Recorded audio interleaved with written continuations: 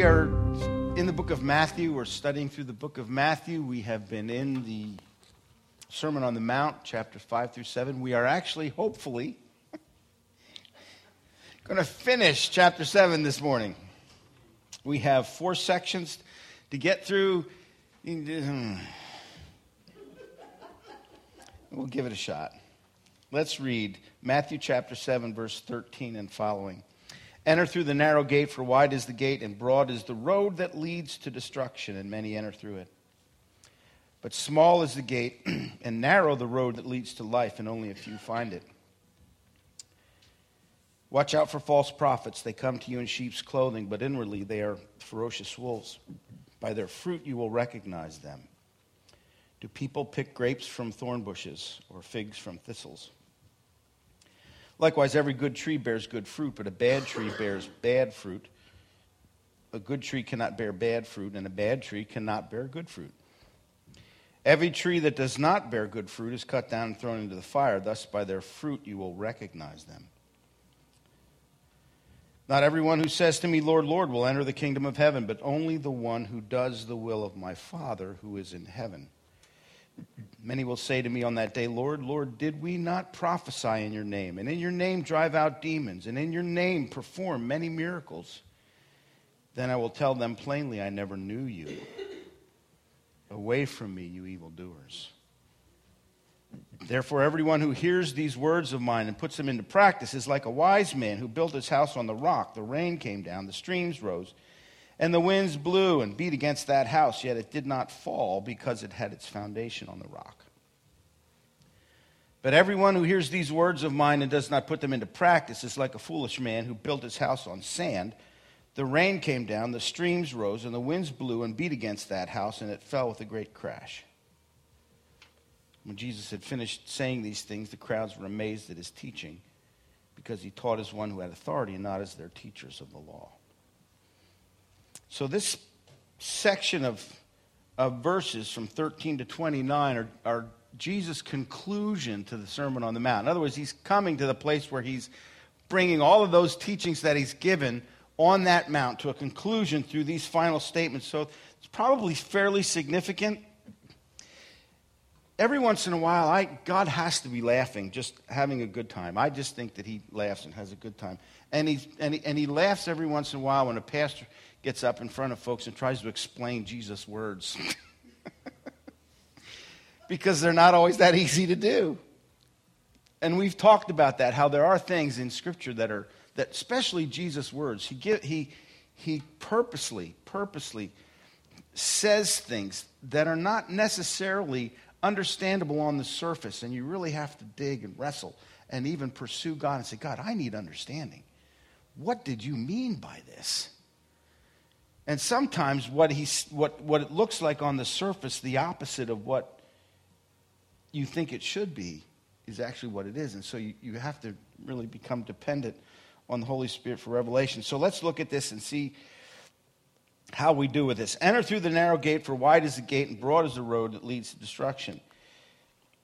Many enter through it, but small is the gate and narrow the road that leads to life, and only a few find it. In other words, Jesus is saying most people don't find the right way.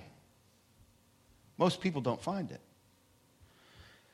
But my thought is that he's not presenting the gospel on the Sermon on the Mount. He's teaching principles of the kingdom. And so he's saying, Christians, not everybody finds the narrow gate. We have a tendency as people to follow the crowd. Trendsetters come along once in a while and set a trend, and then everybody tries to be unique in following that trend. They don't set their own trend. They just follow in the footsteps of the trend. Do you understand what I'm saying? There's very few pioneers. There's very few trendsetters. And I think that Jesus is saying, I like trendsetters. I like pioneers. I like people who are willing to have such a relationship with me that you're willing to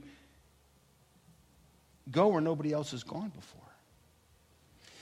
But he says, enter through the narrow gate. The small is the gate and narrow the road that leads to life. Now, that's not saying that it's necessarily meant to be exclusive, but I think that it has to do with the fact that he told us to ask, seek, and knock. It comes out of relationship with him. There's something about the abundant life that God wants us to enjoy and walk in that doesn't come easily or naturally. It has to be pursued. And it's sometimes a hidden treasure, and we have to look for that, and we have to continue. I'm not sure that there's just one gate. There might be many of them that we have to find along the way. But it just says one gate here. But I have a feeling that Jesus is saying, here's another issue we have. I've got it all figured out. And I think in this statement, Jesus is saying, no, you don't. Make sure that you don't get to the point where you think you have it figured out. Because a lot of people, obviously, a lot of people are fooled thinking they've got all the answers, and they don't. Narrow. Very few find that way. Don't assume that what you know is true or is truth. Now, I'm not saying you're supposed to question the Bible. I ask questions about the Bible, but I don't question the Bible's veracity. I know it's true. But what I question is my understanding of it. How well do I know it? Do I really understand it the way that I should? And so the bottom line for that is, am I teachable? Am I willing to learn? Okay, and I think that that's part of what Jesus is saying. He made that statement. Imagine all these people are listening to this teaching, the Sermon on the Mount. And the tendency is to think, yeah, that guy needs to hear this. And, oh, yeah, she needs to remember this part of the sermon. And that's for everybody else. But we very rarely apply it to ourselves. And then he says, you know what? The truth is that very few people find the right way. Most people take the broad way, which really diminishes our lives. Or he says the road to destruction, which means destroying your life. And so we need to be willing to learn. We need to be teachable. I think Jesus is saying, be teachable. And let me, in relationship with you, let me teach you the things that will lead to greater fulfillment of your life. Don't think that you've got it figured out. I'm always learning.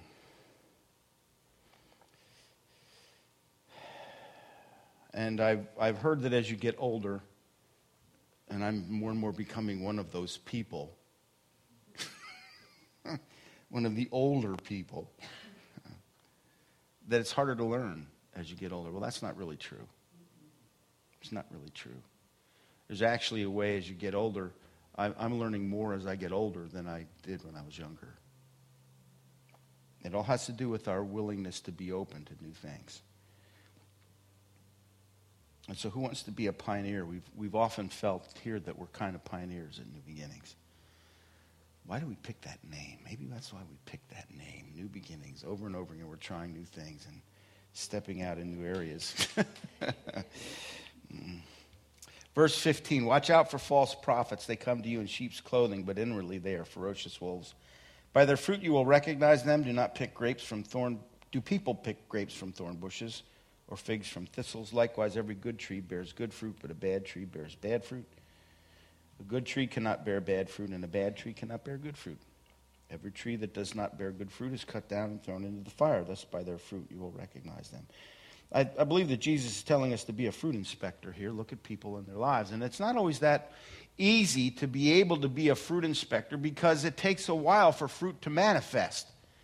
Sometimes people come along and they sound really good, and you're not able to really tell whether there's good fruit coming from their lives. It's not always readily apparent. But it eventually does become apparent whether they're walking in alignment with the truth or not. And he says, watch out for false prophets because they're coming. They're out there. They're all over the place. Well, he's not painting a very positive picture. Narrow is the gate. False prophets. In other words, be on your toes.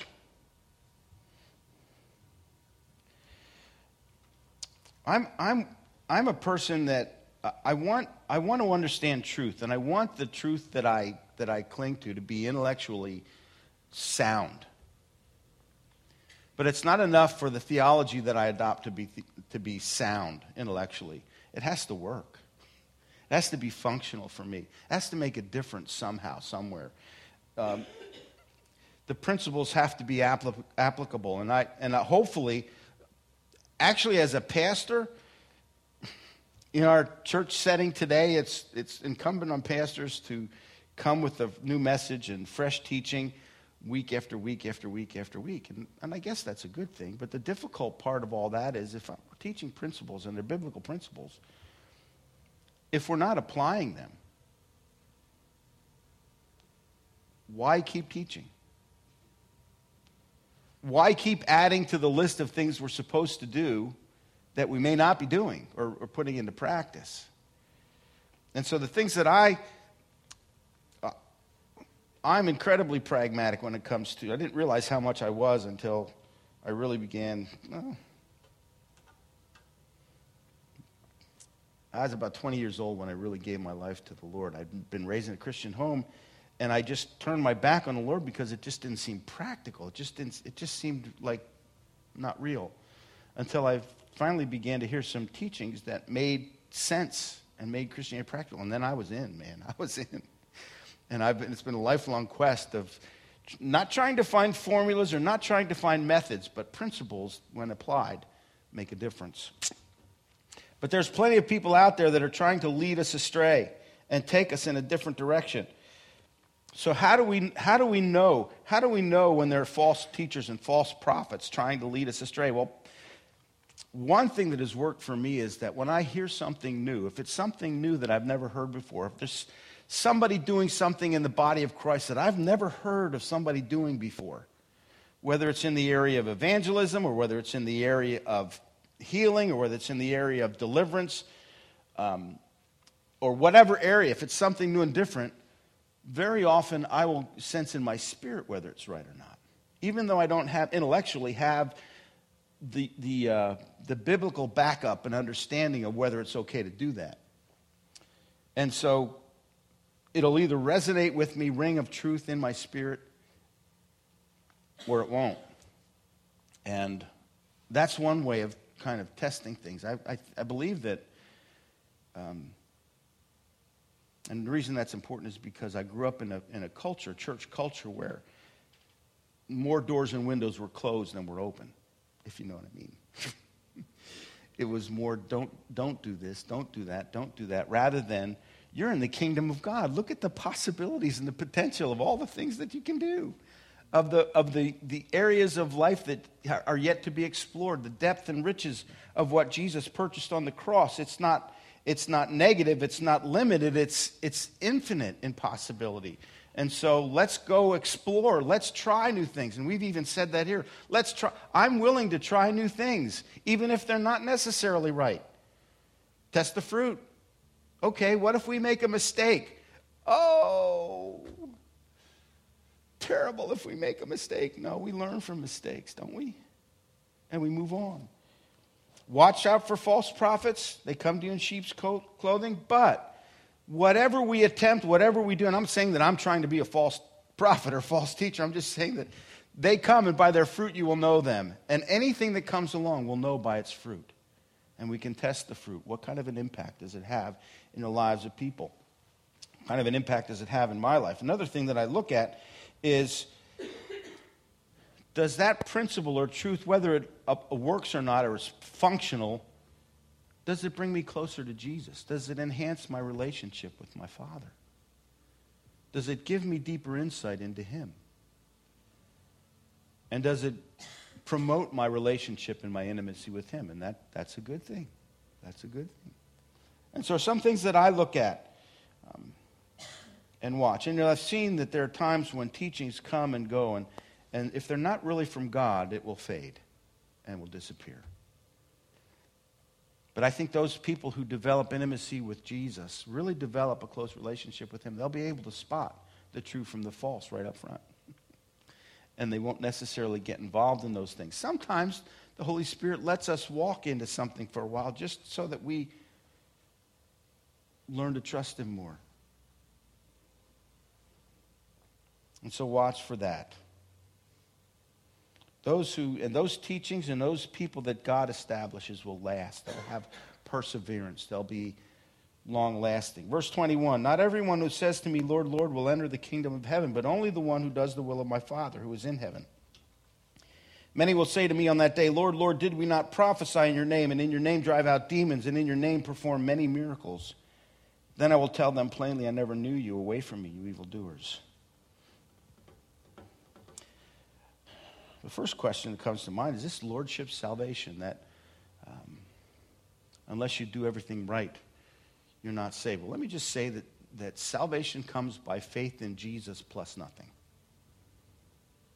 Salvation is a free gift. It comes by trusting Jesus as your Savior in that He died on the cross, paid for our sin, and by trusting Him, putting your faith in Him, your trust, your confidence in Him, you are forgiven of your sins and God gives to you a new life. You become a child of God. Faith in Jesus plus nothing. I like to say it that way because people have a tendency to add things to it. Well, I have to go to church and I have to do this. No, faith in Jesus plus nothing is what brings salvation. But let's look at this. Not everyone who says to me, Lord, Lord, will enter the kingdom of heaven, but only the one who does the will of my Father who is in heaven. Many will say to me on that day, Lord, Lord, did we not prophesy in your name and drive out demons in your name and perform many miracles? There are people who have this idea that the way that they earn God's favor is by doing things, by doing works, by piling up the biggest pile of good works, of good deeds, and that God would be impressed with what we do. And therefore we earn His favor that way. What does Jesus say? I never knew you. What does that mean? There was no relationship. There's no relationship. You're doing things for God is not the issue. The issue is relationship. Not everyone who says to me, Lord, Lord, will enter the kingdom of heaven, but only the one who does the will of my Father who is in heaven. How do you know what the will of the Father is? How do you know what the Father's will is? You have to be in relationship with Him. You have to talk to Him. He has to talk to you. I mean, there are some things in Scripture that we know what His will is, but do you know what the will of God is for your life throughout the day? From one moment to the next?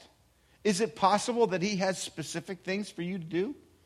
Is it possible that there's specific tasks that He has for you?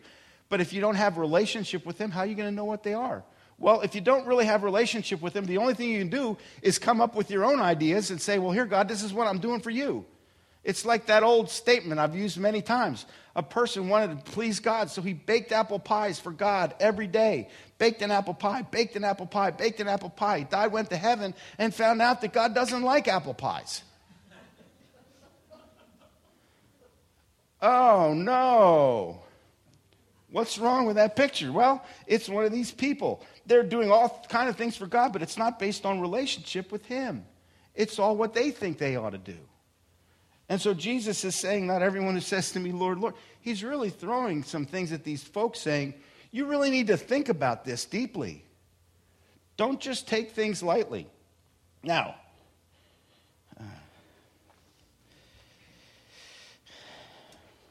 I thought about this, just to try to clarify this even a little more.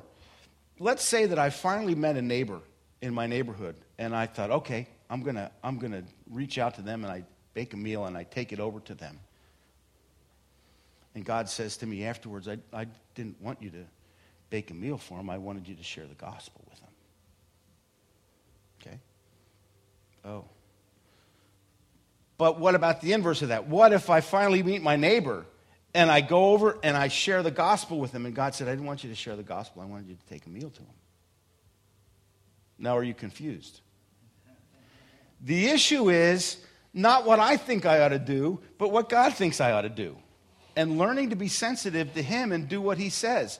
We tend to, and I've tended to, in the first 10, 15 years of my relationship with God where I was really serious, I wanted to study the Bible, know the Bible so well so that I would know what to do in every situation. I wanted a formula for everything. I wanted to be able to follow the plan, and if I just do this, then God's going to be happy and life's going to be wonderful. And so I would study, and I thought, I finally got it figured out. Good, now I just have to do this. So the next time I tried my plan, it didn't work. And I said, oh, that must not be the right one. So I'd study and study and study and think, oh, now okay, God, you want me to do this, then this, then this, then this. Okay, got it. So I put the plan in place, and it didn't work again. Okay, it's going to take me a long time till I get this down. Until I realized it has nothing to do with a formula or figuring things out that way, but it has to do with relationship. and has to do with hearing the voice of God's Spirit and responding to that. And the more responsive I am to the Holy Spirit's prompting, the more he will prompt me. And the more resistant I am, or the more I ignore his promptings and turn away from that, then the less he'll ask me to do, or less he'll share with me.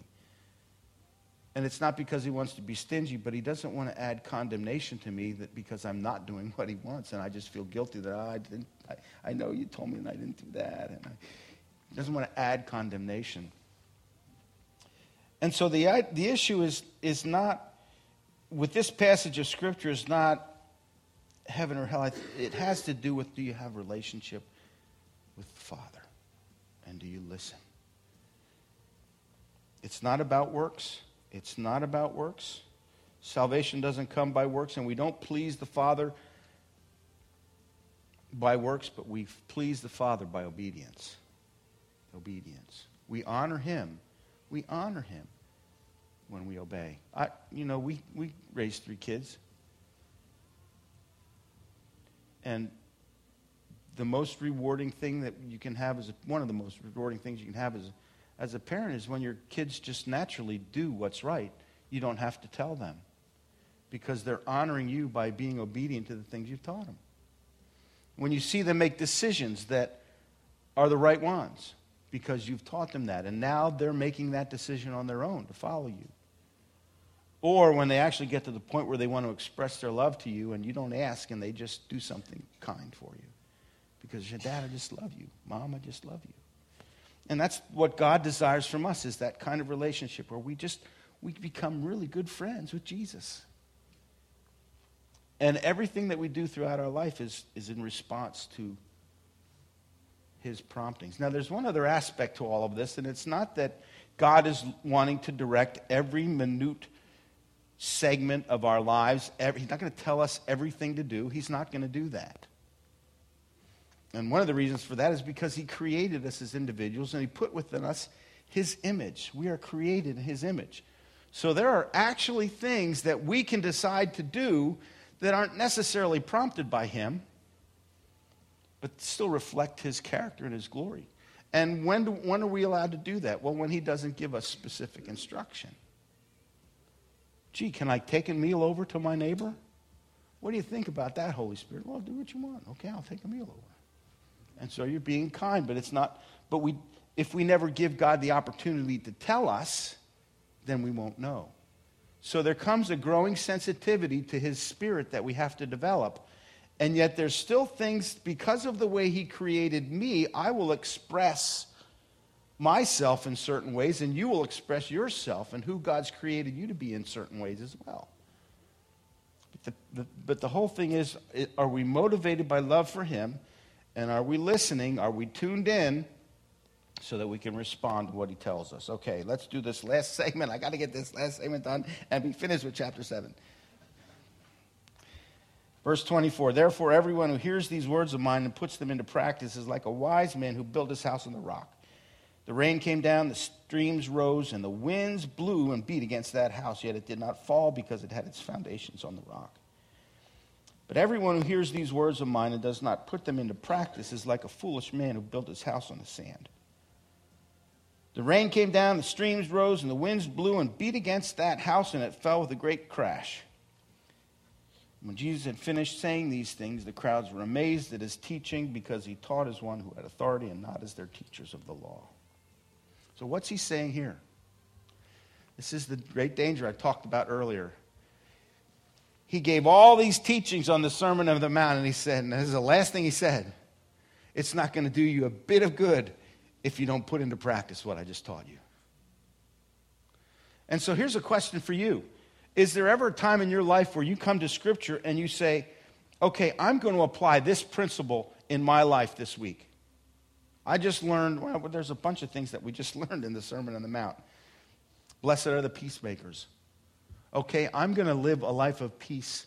I'm going to look for ways to spread God's peace this week and just make that a focus, putting into practice his word. I'm going to show mercy this week. Or I'm going to stop judging this week, or maybe this month. Do you ever take a scripture, I'm going to apply this to my life. I'm actually going to put it into practice. Because he says, if you put into practice my words, you're building a house, you're building a life. You're building your life on a foundation that is solid. And when the storms come, it will stand. You ever think about the possibility of your life being a total waste?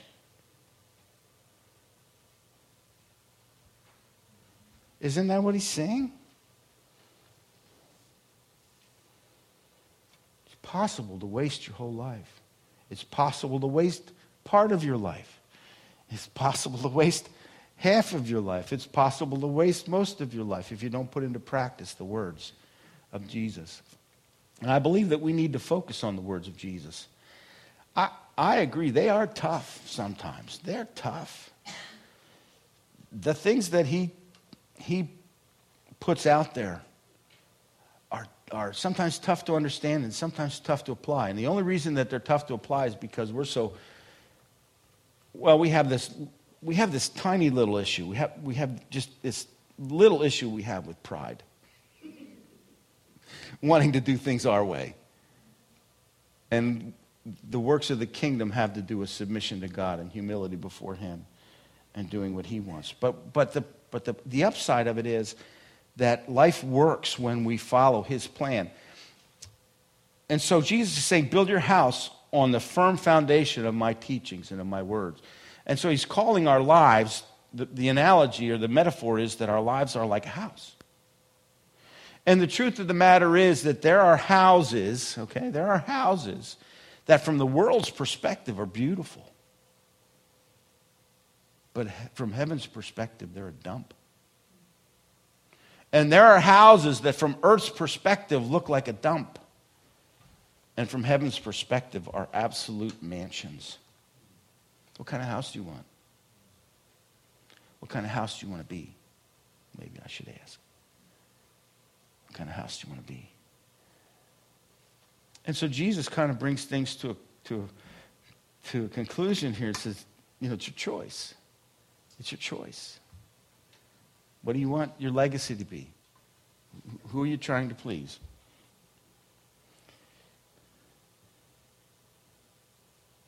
What is your life going to amount to?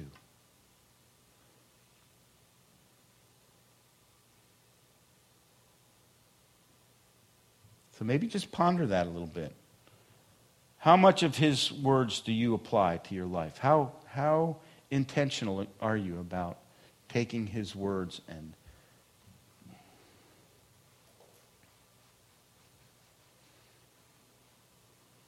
people can speak out Bible verses. Can you live it? Can you demonstrate it with your life?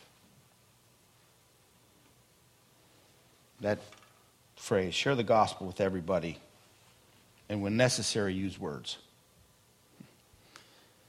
It's putting into practice the words of Jesus. Putting them into practice. It comes through relationship with him. Relationship with him. Knowing him well. Being able to hear him and follow him. If you're here this morning and you've never trusted Jesus as your Savior, that's the first thing you need to do. To come into relationship with him by faith in Jesus, realizing that you're separated from God because of sin, and you need to trust Jesus as your Savior, as the one who died for you, paid the price for your sin. Complete, full payment for your sin. And by simply putting your faith and trust in him, you will be born again, you will be forgiven of your sin. And you will become a child of God. And God will give you a new life. Salvation is faith in Jesus plus nothing. Then if you want your life to be a beautiful mansion from heaven's perspective, be a doer of the word and not merely a hearer only. Let's pray. Father, thank you so much for